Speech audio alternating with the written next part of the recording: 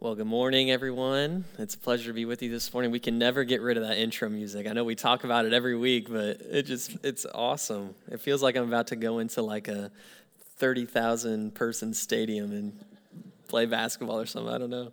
But it's a pleasure to be with you this morning. We've been going through our F260 Bible reading plan together. And this week we're continuing in the book of Nehemiah in chapter 8, verses 1 through 12, as Andrew mentioned. And if you haven't started that Bible reading plan with us, we've been commending that to you, and I want to do the same this morning. If you haven't gotten on with us on that Bible reading plan, I want to commend it to you. It's been great to walk together through a Bible reading plan as a church, and especially if I don't think I've ever read through the Bible in a year. I've tried, and this one in particular is great because it takes, sort of highlight passages throughout the Bible, and so it's very reader-friendly. So if you want one of those, we have hard copies over at Next Steps after the service. You can grab one. Andrew will get one of those to you.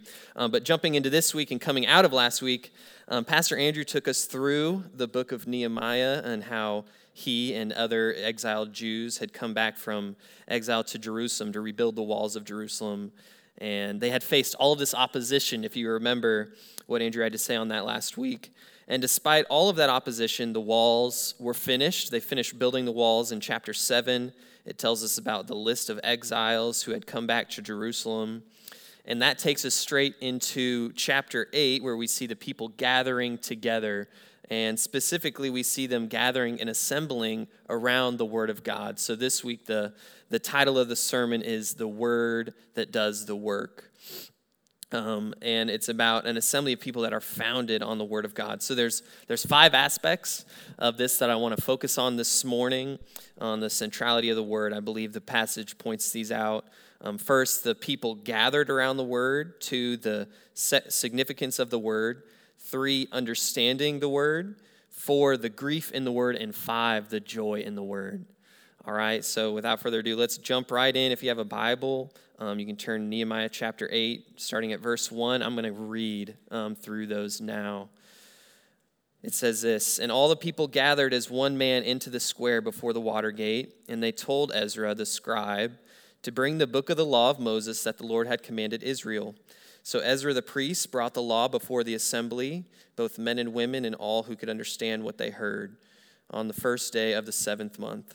And he read from it, facing the square before the water gate, from early morning until midday, in the presence of the men and women and those who could understand, and the ears of all the people who were attentive to the book of the law. And Ezra the scribe stood on a wooden platform that they had made for the purpose. And beside him stood Mattithiah, Shema, Ananiah, Uriah, Hilkiah, and Messiah on his right hand, and Pedaiah, Mishael, Melchijah, Hashum, Hashbadana, Zechariah, and Meshullam on his left hand. And Ezra opened the book in the sight of all the people, for he was above all the people, and as he opened it, all the people stood. And Ezra blessed the Lord, the great God, and all the people answered, Amen, Amen, lifting up their hands, and they bowed their heads and worshiped the Lord with their faces to the ground. Also Jeshua, Bani, Sherebiah, Jamin, Akub, Shabbatai, Hodiah, Messiah, Kalita, Azariah, Jozabad, Hanan, Peliah, the Levites, they helped the people to understand the law while the people remained in their places. They read from the book, from the law of God clearly, and they gave the sense so that the people understood the reading. And Nehemiah, who was the governor, and Ezra, the priest and scribe, and the Levites who taught the people, said to all the people, This day is holy to the Lord your God. Do not mourn or weep. For all the people wept as they heard the words of the law. Then he said to them, Go your way, eat the fat and drink sweet wine, and send portions to anyone who has nothing ready, for this day is holy to our Lord. And do not be grieved, for the joy of the Lord is your strength. So the Levites calmed all the people, saying, Be quiet, for this day is holy. Do not be grieved. And all the people went their way to eat and drink, and to send portions, and to make great rejoicing, because they had understood the words that were declared to them. Did you notice all the hard names I had to read? I think Andrew gave me, I think that was on purpose. I want that to go as noticed. Anyways, so the first thing that I want us to notice in this passage, first point, the people are gathered around the word. The people are gathered around the word. What we first notice is that in verse 1, the ESV, it translates this. It says, the people gathered as one man. The people gathered as one man. This means that as they gathered together in a unity of spirit. They gathered as one body, as one person, all belonging to the same God. Much like in the Bible, it speaks in the New Testament about New Testament believers being one body in the church. For example, in 1 Corinthians 12:12, it says this, for just as the body is one and has many members, and all the members of the body, though many, are one body, so it is with Christ. For in one Spirit we were all baptized into one body, Jews or Greeks, slaves or free, and all were made to drink of one Spirit. And we see this principle, it's crazy to see it in Nehemiah, we see this principle throughout the entirety of Scripture, that God is not only after individuals to reconcile to himself, but he's after a body of believers. Although they carry differences, although they are different, they're united around him. They're united around his word. They're united around Christ. And if you look at current Christian culture in many areas and for many people, it can be about my relationship with Jesus. It can be about me and Jesus. I'm walking through life. It's me and him, me and my personal relationship. And while that is certainly very important, and the Bible places a huge emphasis on our personal relationships with God, it also places a huge emphasis on the fact that God is out to save a whole people to himself. And I don't want to labor on this point too much because I don't think the passage is primarily about all the intricacies of spelling out what it means that we're one body. But I think you can notice this thread throughout the Bible about the principle stated in that 1 Corinthians 12 verse that I just read, where Christ, listen to it, where Christ is today, where God is present the most, where he is working primarily is through his body, is through his church. And we see this thread throughout this passage in Nehemiah that God has gifted believers differently. All are not the same, are they not? Ezra, the scribe and the priest, is called forward to read from the law and to lead God's people in what they're about to do with the scriptures. We see the Levites, who were called to be, they were teachers, and we see them instructing the people in how to understand what the word says. We see mention of Nehemiah, the governor, and we've already seen how God used him mightily throughout this book. We didn't read it this morning, but at the end of chapter 7, we see a list of all the exiles, the thousands of exiles that had come together, and we see gifts at the end of chapter 7 that were given by those people. It says this in verse 70 of chapter 7, now some of the heads of fathers' houses gave to the work. The governor gave to the treasury 1,000 derricks of gold, 50 basins, 30 priests' garments, and 500 minas of silver. And some of the heads of fathers' houses gave into the treasury of the work 20,000 derricks of gold and 2,200 minas of silver. And what the rest of the people gave was 20,000 derricks of gold, 2,000 minas of silver, and 57 priests' garments. So we can see in that, even in that God has gifted different people with different gifts. In that specific instance, we see how God has gifted people with the gift of generosity, how some are able and willing to give more than others. We see this example in our church, right? All people are not the same. We see people that can stand up here and they sing beautifully, and we wouldn't want anybody just to come up and sing, right? I'm sure some of you might be able to identify with that. Some are generous, some are servants, some are gifted in prayer, some in hospitality. We have folks that are praying right now in the boiler room. And we all need each other.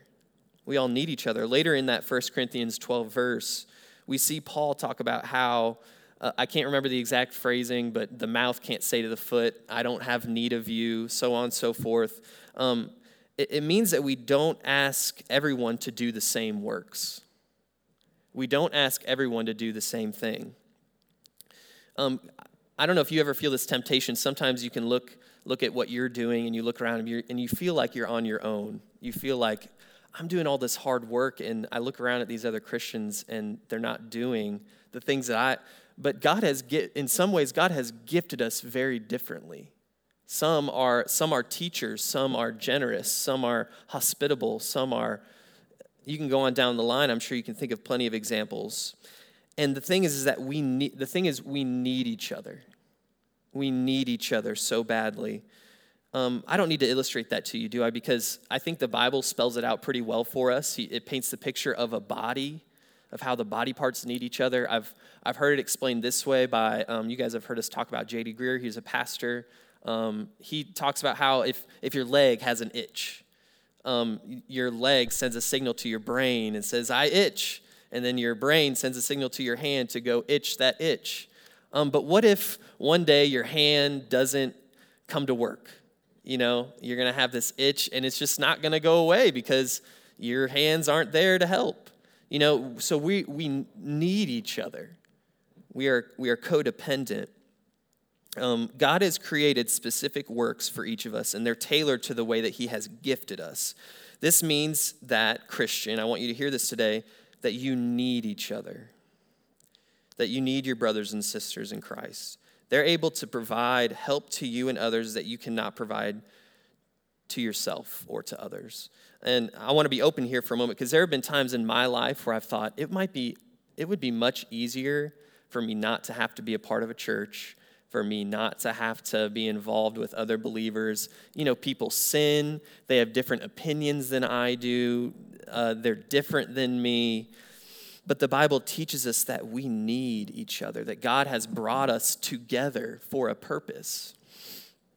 If you ever find yourself thinking that way, I was so helped to remember that life would actually be much harder without other Christians in my life. There's advice that certain people can give you that you can't think of yourself. There are certain aspects of God that I don't naturally grasp, but others can shed light on. I don't know if have you ever experienced that? You're going through a hard time and you just can't seem to get over it, and then you talk to the right person and they're able to pray for you or give you a certain bit of advice, and you're like, God, thank you so much for putting that person in my life. That's how it works. We are a body. We are dependent on each other. So you each provide that. Do you see that? You each provide that. If you're a Christian here today, the Bible teaches us that you've already been sealed with the promised Holy Spirit, that you've been given specific gifts from him. Do you know that? And so have all the other believers around you. And listen, they need you. They need you. And you need them. You need them. So that's the first point, that the people were gathered around the word as one man. And we're going to move on to the second point, which is the significance of the word. The significance of the word. You see, when all the people gathered, what did they see to do right off the bat? What was the first thing they did? They sent for Ezra to bring out the book of the law of Moses. They wanted to hear from God, and to do that, what they did was opened his revealed word to them. Not only did they open it, but in verse 3 we're told that the people are listening attentively, and that Ezra stood on a wooden platform so that all the people could be attentive to what was said. Their attention was to what was being read from the word. They were captivated by it. And that's because the word is significant. It carries weight. It is the revealed word of God. For them, it was the law of Moses. For us today, it's the 66 books of the Bible, the Old Testament and the New Testament. So when we want to hear from God, yes, we pray. Yes, we ask the Spirit to move and to speak to us. Amen to that. But the primary way that God speaks and the way that the Spirit speaks to us is through his written word. It's how we learn about God, and it's how we learn about what he desires, his plan, his will. We must come to it knowing that God has spoken to us through it. We also see that the Jews had a reverence in their hearts for this law. In verse 5, it says that as he opened the book, all the people stood. We also see later that the people lifted their hands and they bowed with their faces to the ground. Why did they do this? Why did they do this? They had a reverence for the word of God. They had a respect for it. It was significant to them. And now I'm not saying we all need to bow down or stand when we're reading the word or lift our hands or doing something like that. But do you see it's a heart issue. It's a heart issue. Is there a special place in your heart for the word? Do you see that it's God's direct word to us? The way he reveals himself, his desires, his dislikes, how he works. Do you see that? Not only that, do you care about that? Does it affect you like this? How it affected these Jews? You could tell by their actions that it affected their hearts. When people care about something, you'll be able to see it in the way that they act, in the way that they express themselves. We all know this. It's why we hear people amening throughout our services sometimes, right? Or lifting their hands in worship while we're singing songs, or bowing their heads in prayer and reverence. It's an outward sign of something that's taking place in the heart. Or think about when you talk to someone, how can you know what holds a deep place in their heart? How can you know? It's by how they act. It's by what they talk about. It's by what they get excited about. It's by what they put on display. My father-in-law is a big basketball fan.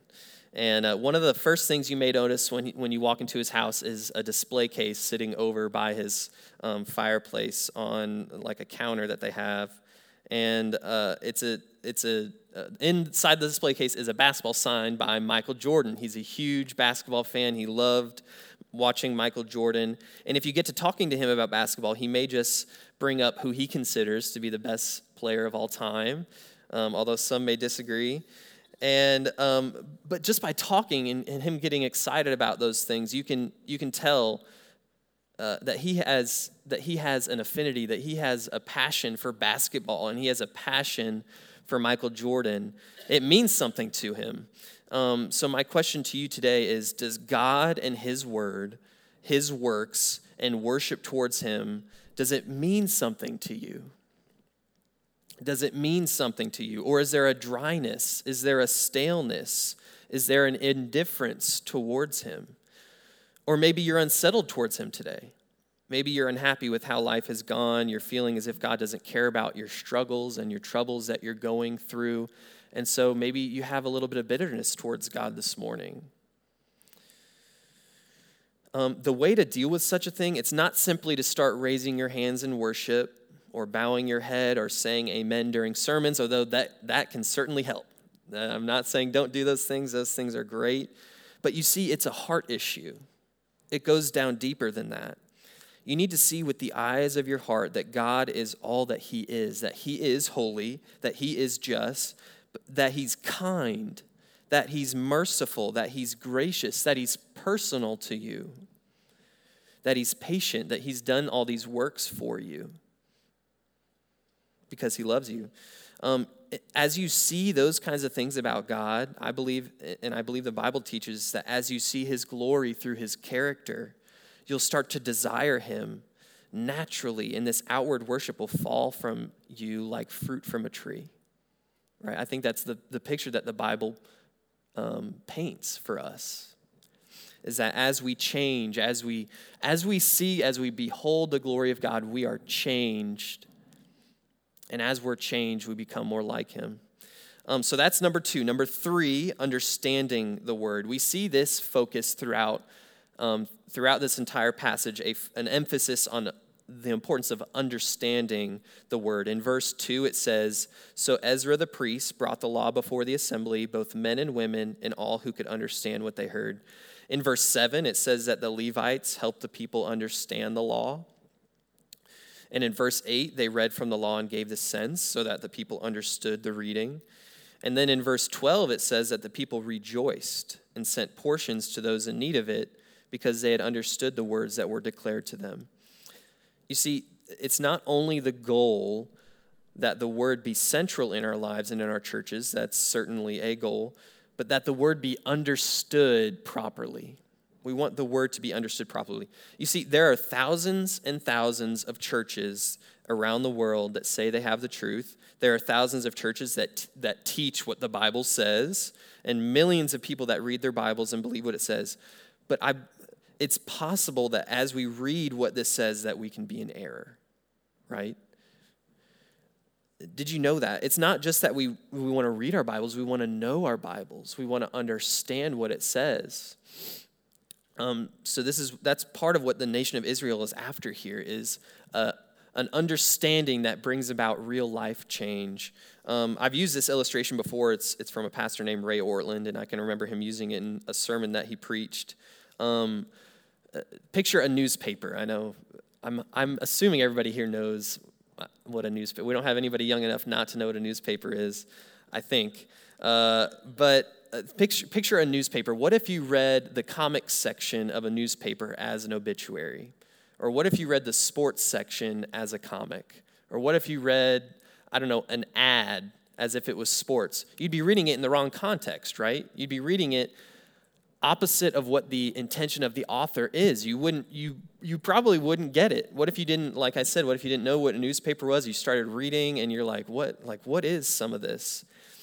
But if you read the sports for sports, you read the ads for ads, the comics for comics, you come to an understanding of what the writers of that newspaper are actually after. And I believe it's the same with the Bible. We can misapply, we can read it in the wrong context. And if we do that with the Bible, and we can actually go against what the author of that scripture is saying, we can totally misunderstand it, and then it can cause us to live in a wrong way. We can misunderstand God, and then we can misunderstand ourselves because of it. So what do we do about this? How do we resolve that? From this passage, we can see specifically that the people of Israel subjected themselves to teachers. We see the teaching of the word that was taking place, and that they were dedicated to giving them the sense as to what they were listening to and what it meant. It's so important for each of us to be under sound biblical teaching so that we can rightly understand what the Bible is teaching us, verse by verse, passage by passage, chapter by chapter, and so on. And to take it to even a deeper level, back to the heart this morning, this is what Psalm 119, 144 says: "Your testimonies are righteous forever. Give me understanding that I may live." Give me understanding that I may live. You see, we need help from God himself to have understanding about what the Bible says. We need help from God. We are totally dependent on him to enlighten us, to give us what we need. You see, he is our good shepherd. He is our father. He desires to give us an understanding of what this word says. So you can ask him that today. You can pray that today. If you desire understanding, you're reading through your Bible and you're like, I just am not getting this at all, and pray and ask him. Or you're having a hard time during a sermon paying attention or focusing, pray and ask him, God, give me understanding, help me to understand. And one amazing thing is that he may not necessarily just zap you with knowledge. He'll use means. He'll use a friend. He'll use a sermon. He'll use a podcast. He may just give you understanding during your personal Bible reading, but God will use means to help you understand what this word says, and he won't turn you away. He won't turn you away. So that's number 3. Number 4, another point that we see the grief in the word. We see the grief in the word. We read in verse 9, it says this: "And Nehemiah said to all the people, 'This day is holy to the Lord your God. Do not mourn or weep,' for all the people wept as they heard the words of the law." Now, why would the people be weeping? Right? It's it's just a character or a thing that we see in the passage, and there's no really specific reason that it gives us. It doesn't say they started weeping because of this. So we have to sort of deduce a reason. It's not immediately clear. But I think we can confidently say this: the people were getting a sense of their own sinfulness. The people were getting a sense of their own sinfulness. Through the reading and understanding of the word, God was convicting them of their own sin. We've talked about this before, but this is a pattern we see when people start to really understand what the word of God says. It starts with grief about our own sin. You begin to see that you've disobeyed God. In this case, the people of Israel, as they were reading the book of the law of Moses, which is the Pentateuch, the first 5 books of the Bible, so Genesis, Exodus, Leviticus, Numbers, Deuteronomy, as they were listening to this being read, They heard about their forefathers. They heard about Adam and Eve. They heard about the laws that God had commanded them, about how God had brought them through trials. And they started to realize themselves that they had done as their predecessors had done. They had disobeyed. They had sinned. They had done exactly what every other human does. They fall short of the glory of God. Nathan Cole was a farmer in the 1700s in Connecticut during one of the Great Awakenings when George Whitefield, you may have heard that name before, he's a famous evangelist and minister at the time.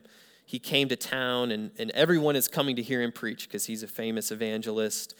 And Nathan Cole wrote this, I believe, in his diary following his experience there. He says this, "And my hearing him preach gave me a heart wound. By God's blessing, my old foundation was broken up, and I saw that my righteousness would not save me." Did you catch that first part? My hearing him preach gave me a heart wound. That's what's happening here for the Israelites, is it not? As they hear the word of God preach, their hearts were wounded. They began to weep. They began to experience a lot of sadness. And we have to go there. I know it's uncomfortable to go there. I think as churches, you want people to feel well, and you want people to experience joy. You want people to experience satisfaction in God. But in order for that to happen, people have to see their own sinfulness. People have to see not only that their bad things keep them from God, but even their best acts will not bring them back to God. The best that they do will not get them there.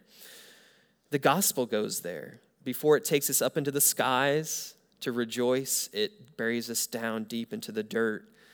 And what I mean is that it tells us of our sin, and it tells us of our ugliness before God. Nothing we do, good or bad, can make us right before him. So what can be done? What can be done about that? If I can't do anything, what must be done? And that brings us to our final point this morning, number 5, the joy in the word. The joy in the word. In response to the weeping and mourning of the people, Nehemiah, Ezra, and the other leaders said to the people, "This day is holy to the Lord your God. Do not mourn or weep." And then later in verse 10, it says, "Go your way, eat the fat, and drink sweet wine, and send portions to any who has nothing ready, for this day is holy to our Lord. And do not be grieved, for the joy of the Lord is your strength."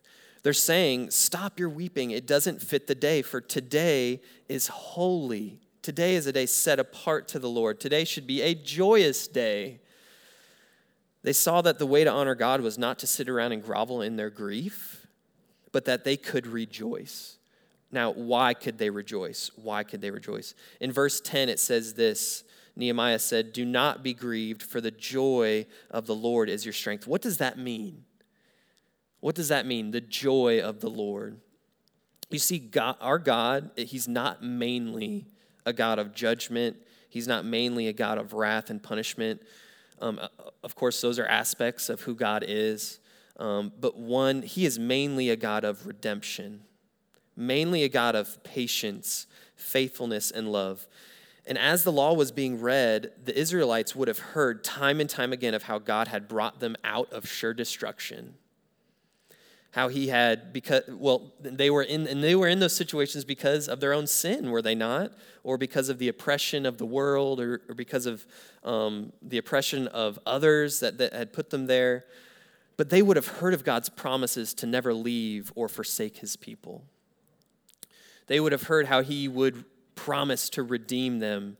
And as they heard this truth, they believed it and they rested in it, and it caused rejoicing. You see, brothers and sisters, we are called to the same thing. This world is fallen. We've all seen terrible things. We've caused terrible things, I think, if we're honest, by our own sin. And to some sense, we can understand why the Jews would grieve and mourn. Do we not have plenty to mourn and grieve this morning? We do. And at the top of that list is our own sin.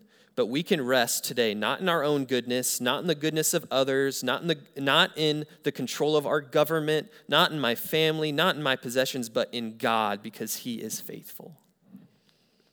He is trustworthy. He is mighty to save. He sent a Savior. He sent Christ for us. If we would simply rest in his promise to save us through him day after day, if we would do that, we can rest. We can rejoice despite all the sadness that's in our world. And we see the mention of holiness here as well. This day is holy to the Lord. And I think if we're honest, sometimes I think our perspective of holiness can be a little bit off. We typically only think about it as God's righteousness and his judgment towards sinners, and that if we don't get our act together, that God's going to get us, right? I think that can be the general sense that we typically think of God's holiness. But I want to end here. I have a quote from Jackie Hill Perry. There is something to be said for God's judgment. We must think about what it means that God is holy. We got to think about this. If God is holy, he is set apart not only in his righteousness and his perfection, but he's set apart in all that he is. It means that he is holy in his goodness. He is holy in his trustworthiness. He is holy in his gentleness. He is holy in his patience. He is holy in his love. And here's where I want to put in the quote from Jackie Hill Perry. She recently came out with a book. It's called Holier Than Thou, and I would recommend this book to you. It's specifically written on that topic of God's holiness. And she says this: if God is holy, then he can't sin. If he can't sin, then he can't sin against me. If he can't sin against me, shouldn't that make him the most trustworthy being there is? You see, we need to think of God's holiness a little bit differently than just that he is perfect, or just that he hates our sin, but his love is holy. His patience is holy with us. So let yourself go there today. And here's the beautiful thing. If you understand that today, rejoice, because God is at work. Remember at the end of that passage, what does it say? They went on rejoicing because they had understood. Because they had understood. If you understand today, rejoice. That is a work of God in your life today. Amen. Let's pray. Lord, thank you so much for this passage. Thank you so much for your word. We just pray that you would give us understanding as we read, as we listen to your word. I pray, Lord, that you'd give us a conviction that we need each other. Although we have different opinions, although we have different, we come from a lot of different backgrounds, we have even different church backgrounds, and it causes us to have different opinions. And so I just ask that you would bring us together and help us to see that we need each other. Like the different parts of our body are dependent on each other.